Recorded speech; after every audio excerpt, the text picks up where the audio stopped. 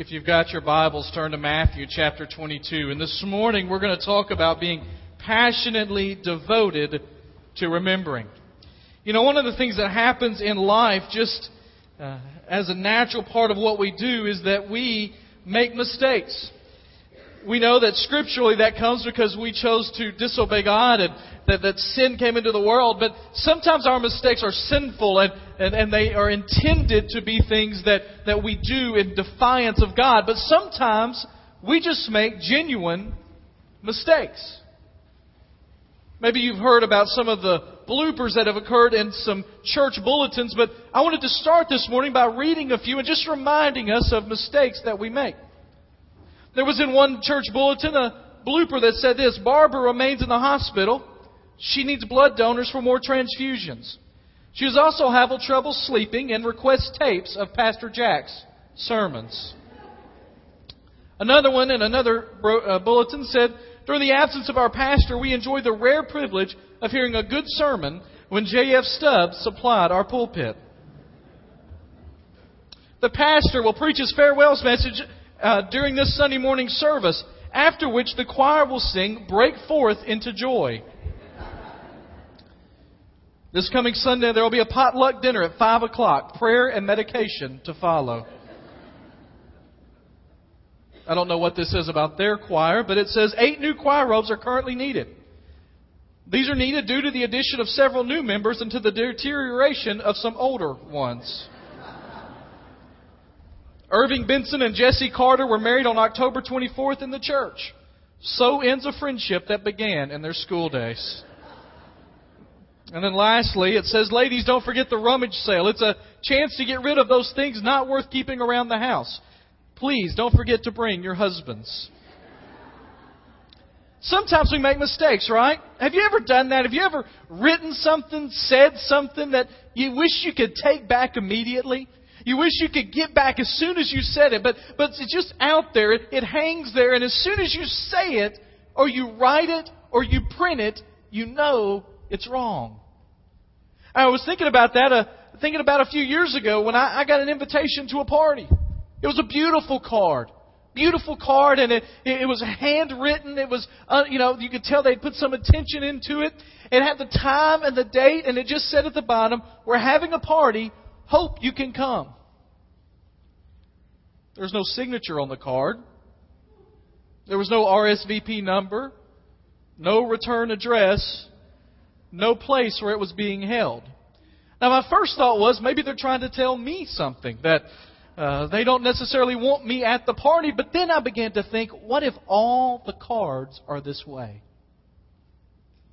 Imagine for a minute preparing for a party and the cooking and the cleaning and the preparations that go into it, the buying of the decorations, the setting them out, the getting the table just right, the vacuum cleaner running, the people that are scrubbing down every surface to make sure everything's right, and the time comes for the party and nobody shows up.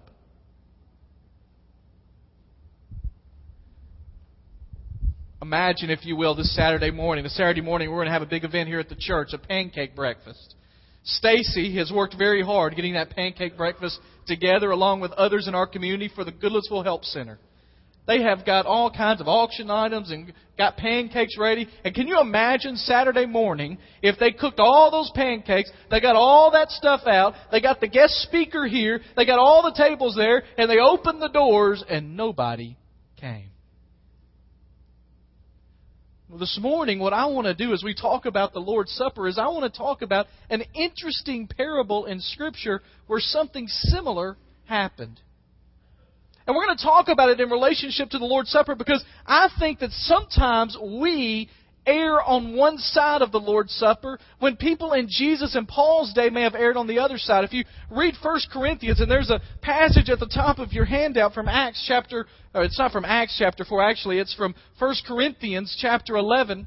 And what it says to us in there, if you read it, is about how he had to get on to them about the Lord's Supper.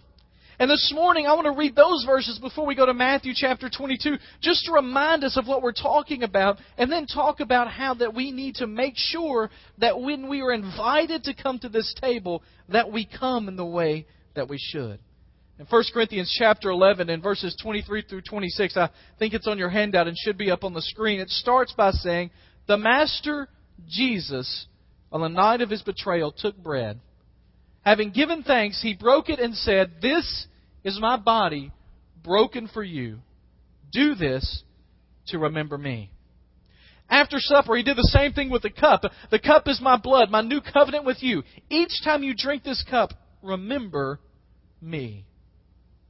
What you must solemnly realize is every time you eat this bread and every time you drink this cup, you reenact in your words and actions the death of the Master. You'll be drawn back to this meal again and again until the Master returns. You must never let familiarity breed contempt. In the NIV, it says that when you drink of this and you eat of this, that's what you're doing is you're proclaiming His return. Proclaim in the original language means to announce, declare, or to shout. It is supposed to be a living testimony of what Christ did for us. Now, Paul wrote to the Corinthians because they were erring in one way. It tells us in 1 Corinthians that he writes to them and he gets on to them because apparently there were some wealthy people who didn't have to work as long as the day laborers, and the wealthy people would come to the house where they were going to celebrate the Lord's Supper, and they would literally get drunk on the wine that was being served at the Lord's Supper, and when those that had to work a full day's labor would come, nothing would be left for them to partake of this meal. Now, I know that sounds real foreign to us because we all come together in this place and everything's covered up and it's passed out and you only get what you get. But in their day and time, they would sit around the table, they would eat a big meal, and then they would pass the elements around. And Paul had to get on to them for making the Lord's Supper too much of a party. Now, this is what I would say to you. If Paul had not instituted this as a joyful occasion, they would have never taken it to excess. And this morning, we're going to look back in Matthew because I think that instead of making the Lord's Supper too much of a party, we are guilty of making it too much of a ritual. And what God intends for us to see is that this is truly an unbelievable occasion to worship Him and to celebrate what He's done. Matthew chapter 22. If you've got your Bibles open, read with me. It won't be on the screen. If not, you can just listen or there's a Bible in front of you. Matthew chapter 22. Jesus spoke to them again in parables. Jesus often talked in parables. It is a word that just means to come alongside. It's really an extended illustration. And He said, "The kingdom of heaven is like a son who prepared a wedding banquet for his son." It's like a king who prepared a wedding banquet for his son. "He sent his servants to those who had been invited to the banquet to tell them to come, but they refused to come. Then He sent some more servants and said, 'Tell those who have been invited that I prepared my dinner. My oxen and my fattened calf have been butchered and everything is ready. Come to the wedding banquet.' But they paid no attention and went off, one to his field, another to his business. The rest seized his servants, mistreated them, and killed them. The king was enraged. He sent his army and destroyed those murderers and burned their city. Then He said to His servants, 'The wedding banquet is ready, but those I have invited did not deserve to come. Go to the street corners and invite to the banquet anyone you can find.' So the servants went out into the streets and gathered all the people they could, both good and bad. And the wedding hall was filled with guests. But when the king came in to see the guests, he noticed a man who was not wearing wedding clothes. 'Friend,' he asked, 'how did you get in here without wedding clothes?' The man was speechless. Then the king told the attendants, 'Tie him hand and foot, throw him outside in the darkness where is the weeping and gnashing of teeth. For many are invited, but few are chosen.'" This morning, I want to take this parable and I want to relate it to the Lord's Supper. And I want us to see that what is happening here is God is telling us that He has extended an unbelievable invitation to us. We're in this series about what we're going to be passionately devoted to doing as a church. And one of the things that we need to be passionately devoted to doing is to worshiping the Lord by remembering. See 4 things that are in this passage of Scripture. First of all, we see that the Lord has invited us to a wonderful celebration. The Lord has invited us to a wonderful celebration. Now, I mentioned the preparations for the party, and you can see in this passage that the king is getting ready for the party, but I think just reading those words don't give you the understanding of what was happening. In their day and time, a feast like this, a banquet like this, a wedding banquet would have been a week-long affair. It would have been a party that would have lasted for 6 to 7 days. It would have been a party where everybody in town would have been invited. Work would have shut down. People would have gotten off of all the problems they had. They would have gotten rid of any responsibilities they had. They would have left the fields like they were. And they would have come to this man's house and had a party. Now, it gives us the description there a little bit when it says that he goes out and tells them to come. And they say they're not coming. And he says, go back and tell them all the stuff is prepared. So I want you to imagine the king who is giving this party for his son. And he's decorated it like you wouldn't believe. Anybody here been to a wedding recently? People kind of go all out for weddings, right? I know people that are planning their wedding a year and a half in advance. Things are getting prepared. Drawings are being done. Well, the king would have been preparing for this for a long time. And what he says is, go out there and tell them that the steaks are on the grill. The drinks are already poured. We've got the decorations up. The band is playing the music. Tell everybody it's time to get here. And what Scripture intends for us to understand from that is that what we have been invited to in God's kingdom is not a funeral procession or something that makes us drab and dreary and unexciting and boring. But that God has invited us into an unbelievable celebration. Do you know if you ask non-believers what they think of Christians, do you know the top 3 responses they give? That we are judgmental, hypocritical, and boring. Well, doesn't that sound like people you want to hang around with right there? Judgmental, hypocritical, and boring. If I were to make a list of 3 things I wanted in a friend, none of those would be close to the top, right? I mean, if they are for you, then we need to have a counseling session afterwards. The problem with that is, if we're honest with ourselves, a lot of times it's the truth. And to the people of Jesus' day, he had too much fun. And what he says to them is, listen, when you talk about the kingdom of God, it is not something that is staid and stale and old. It is fresh and new and alive. And he says that the kingdom of God is like the party that a father has for his son when resources are not an issue and he can go out as much as he wants to, that he can spend all that he wants, and he's going to have the best entertainment, the best food, the best party you can imagine. That is what the kingdom of God is like. That would have been strange as everything to people of his day. You see, John the Baptist came and he talked about the kingdom of God being a great military confrontation. The Pharisees of that day would have seen the kingdom of God like a great courtroom where you divided the good from the bad, where you divided those that followed the law from those that didn't follow the law. And Jesus walks in and says, it's not military confrontation. It's not a judicial system. It is a party, a celebration of joy. Martin Luther has said that he never understood how Paul could talk about all of this stuff being so joyful. He said he was befuddled how Paul could speak with joy of a Christian life when he had learned from the church that life was a vale of tears and blood and sweat. He says that Paul talks about joy because the Christian life is all about joy. And here's the reason. It's because the menu is so good. There are 3 things that I want you to remember that are on this menu in the banquet that God has called us to. And first of all it's a menu of redemption and release. It's a menu of redemption and release. Now the truth is that Scripture teaches us that not only is this the kingdom of God like a father who prepares a wedding for the son, the Scripture in another place will compare the very church of God, the people that have followed Jesus, that have accepted His gift, to the bride of Christ. And so in a very real way, you can see this as the very celebration that is being planned is the marriage supper between His Son and the church. And the only reason that we can have a celebration like that is because we have redemption and have been released from our sin. I went to Pigeon Forge over the last couple of days and spent some time with a couple of the Sunday school classes that are in that area. And yesterday morning, I played golf. I didn't play very well, but I played. They told me we were going to go play golf. I said, great. I did not realize it would be 20 degrees outside when we went yesterday morning.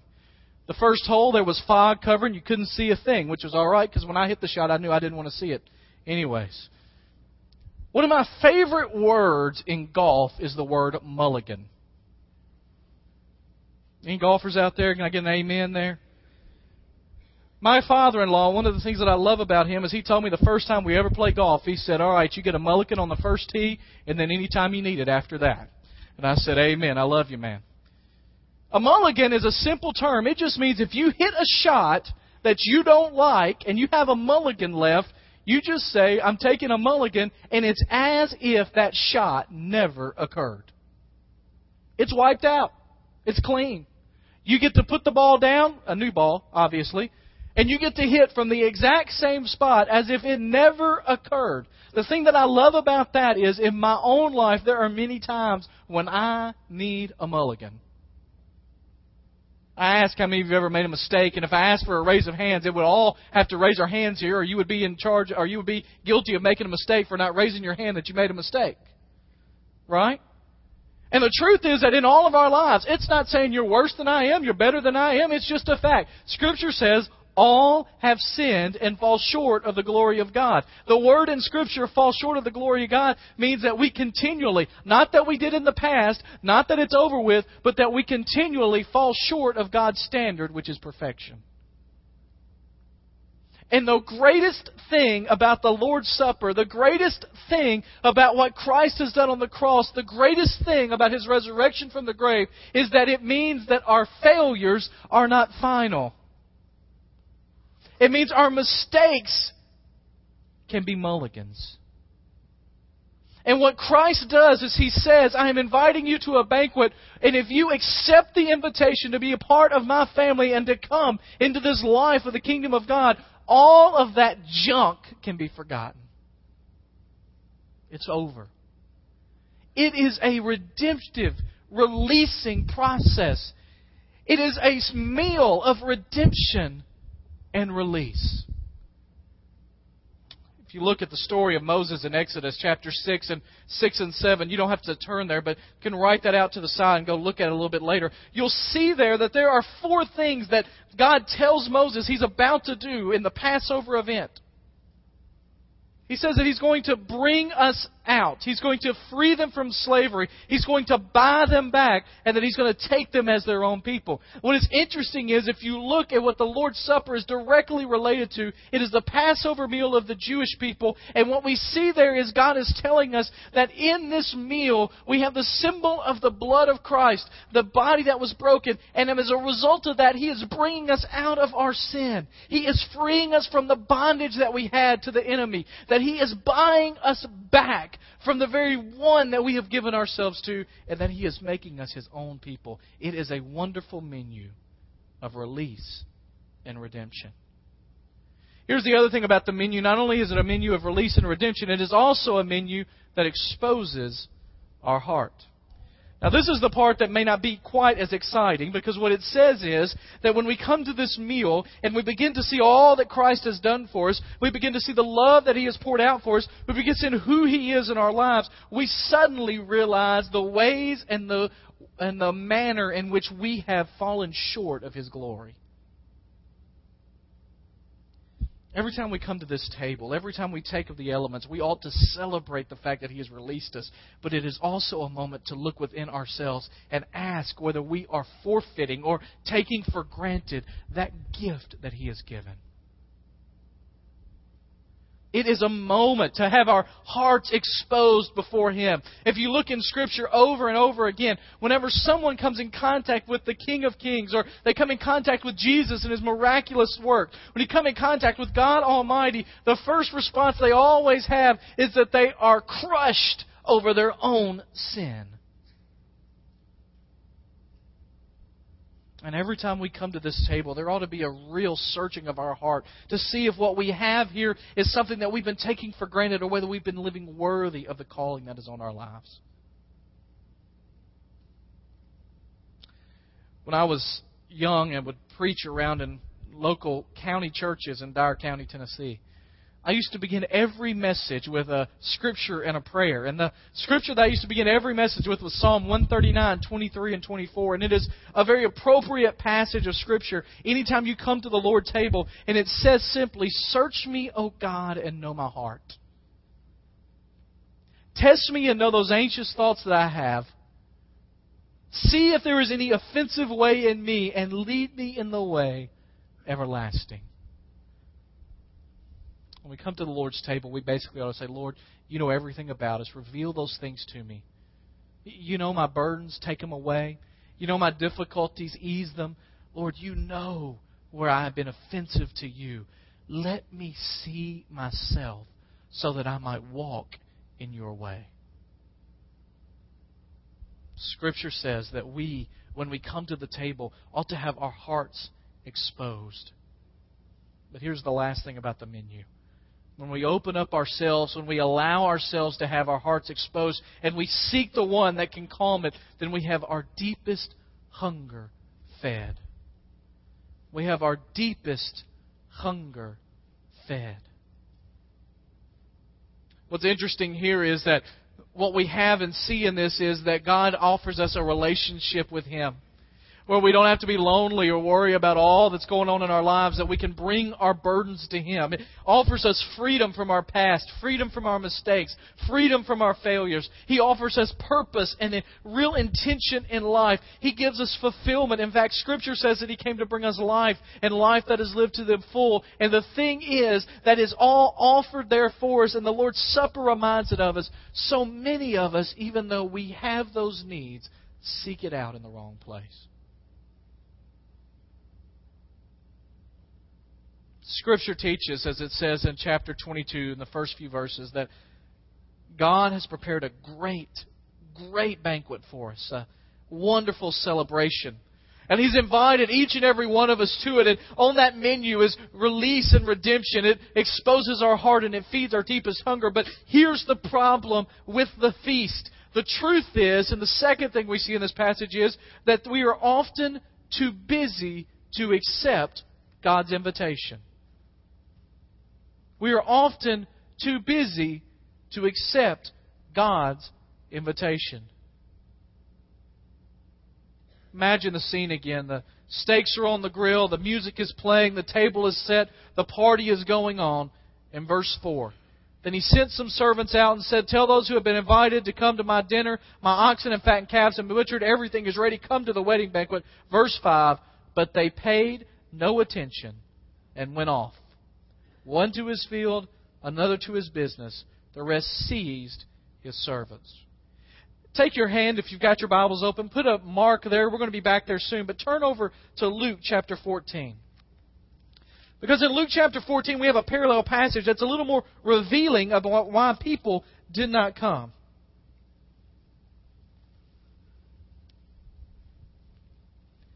And it's really a fascinating thing, because we think that these people lived in an ancient time when they wouldn't have anything related to us. But what we see is their excuses and their reasons for not coming are very similar to our own. Verse 15 in chapter 14 says, and this will sound familiar, "When one of those at the table heard this, Jesus said," or began a parable, "Blessed is he who will eat at the feast in the kingdom of God." Verse 16, "A certain man was preparing a great banquet and invited many guests." You see the parallel there. "At the time of the banquet, he sent his servant to tell those that invited, 'Come, for everything is ready.' But they all alike began to make excuses. The first said, 'I have just bought a field and I must go and see it. Please excuse me.' Another said, 'I have just bought 5 yoke of oxen and I'm on my way to try them out. Please excuse me.' Verse 20. Still another said, 'I just got married, so I can't come.'" By the way, that's kind of an interesting excuse there. I'm blaming it on the marriage already. Verse 21. The servant came back and reported this to his master. The owner of the house became angry, ordered his servant, "Go out quickly to the streets and alley and bring in the poor, the crippled, the blind, the lame. And, sir, what you order has been done, but there is still room." In verse 23, "Go out into the roads and the country lanes and make them come in, so my house will be full."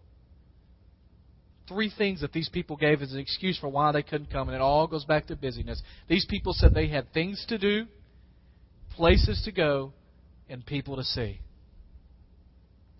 Things to do, places to go, and people to see. One of them says, listen, I just bought a field, and I got to go check it out.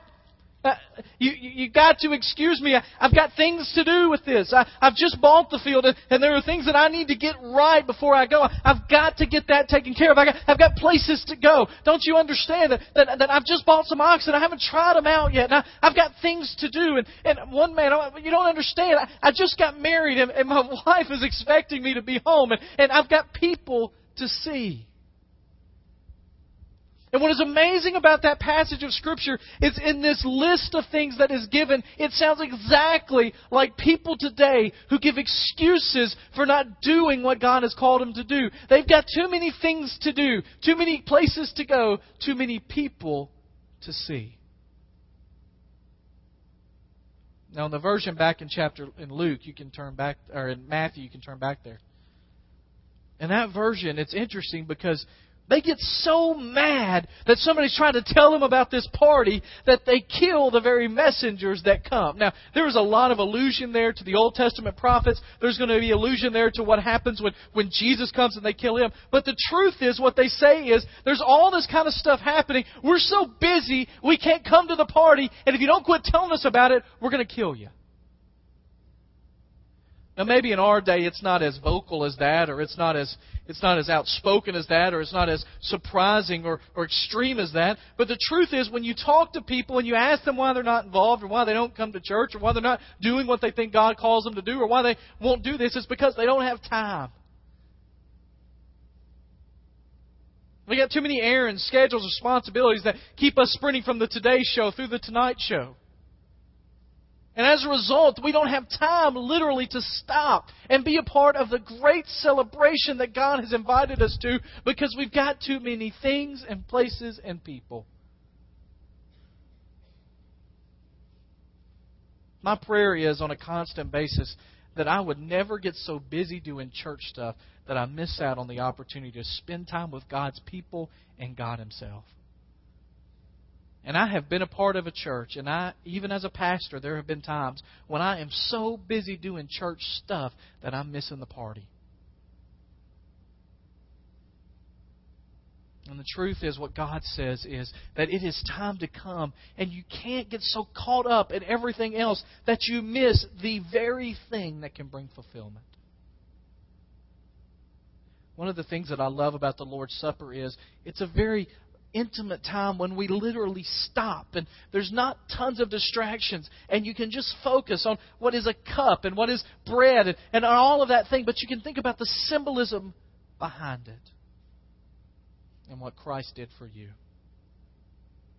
First thing we see in this passage is that we have been invited to this unbelievable banquet celebration that God has for us. The second thing is that we see that sometimes the problem is we're too busy to get there. The third thing we'll see in this passage is that when we get there, what we'll find is the guest list is surprising. The guest list is surprising. Chapter 22, verses 8 and following.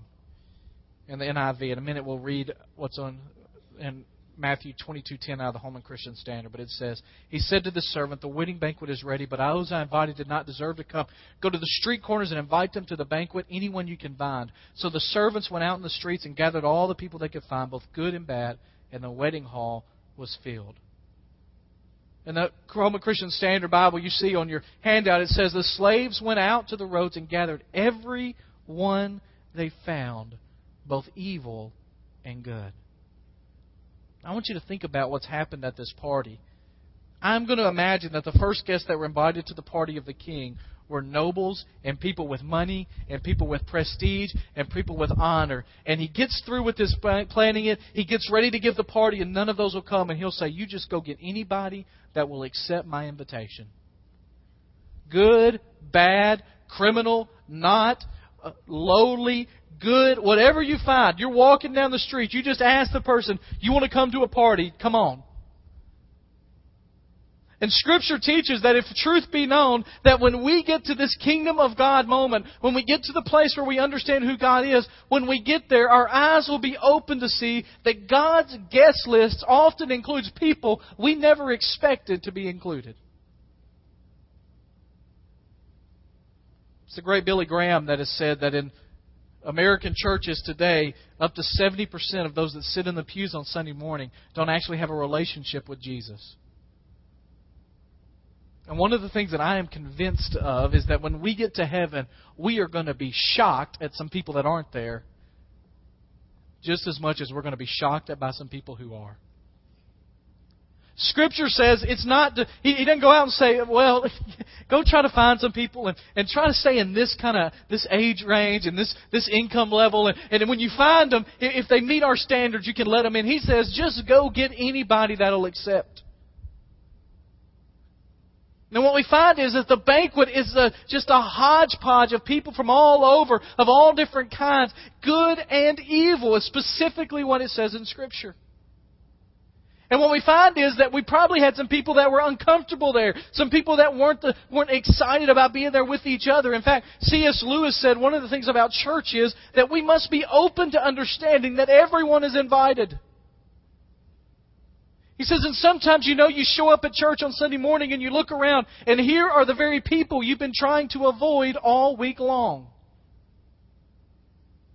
He says that what we have to understand is to widen our horizon of who it is that can come into the banquet. And one of the problems that churches have had over the last several years is they think that they are supposed to go after one demographic or one group of people or one kind of people or one age of people. And Scripture teaches that this place ought to be a place where whosoever will can. Amen? If that's not your heart, then you're not following scriptural understanding of the church. And what we have to come to understand is what God is saying to us is it's not about what kind of clothes you wear, what kind of shoes you wear, what kind of house you have, what your past looks like, what you're doing in the present. The only prerequisite for being a part of what I've called you to do is just to accept my invitation to come. When we come to this Lord's table, the thing that I love about the Lord's Supper is it reminds us that we are all equals when it comes to God's standard. Scripture teaches that if you're in this room and you have been born, that's probably a good chance, right? It's probably 100% of us. Anybody in this room not been born? Okay, good. If you're in this room, you've been born with a nature that automatically goes away from God. And Scripture says if you disobey one rule, you've disobeyed them all. And that we are separated. And there is no difference for someone who's without Christ, who has tried to live the best life they could, and the criminal on the street that's doing everything they can wrong. That in God's eyes, if you're not perfect, it doesn't matter. In fact, Scripture teaches that before you come to saving knowledge of who Christ is, that what actually it means is that you are an enemy of God, deceived by Satan, controlled by him. Now, we're not talking about possession or having that inside of you. It just means that you're following the world's ways instead of God's.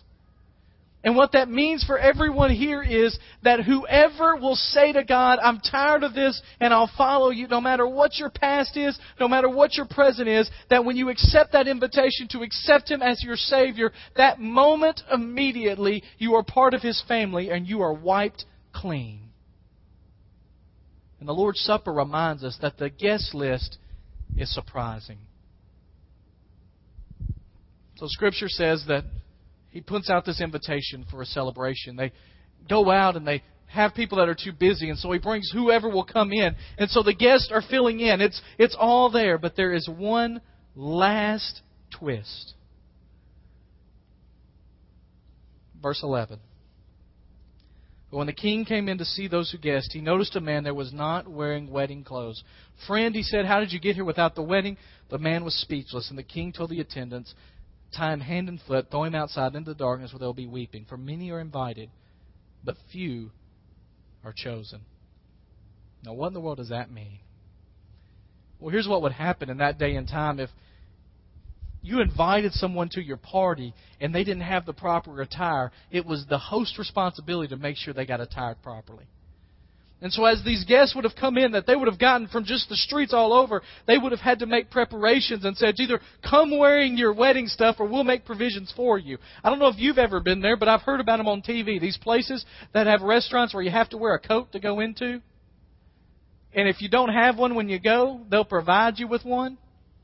That's kind of the picture I get. And so the party's going on. Everybody's got their wedding thing, and one guy kind of sticks out, and they think, what in the world is going on with him? He doesn't have the right clothes on, and he gets thrown out. Here's the thing that we see in this passage is that the God only allows those clothed in righteousness to remain. And this is what I mean by that. He only allows those who have that personal relationship with Jesus to be ones that partake in His supper and are part of His kingdom.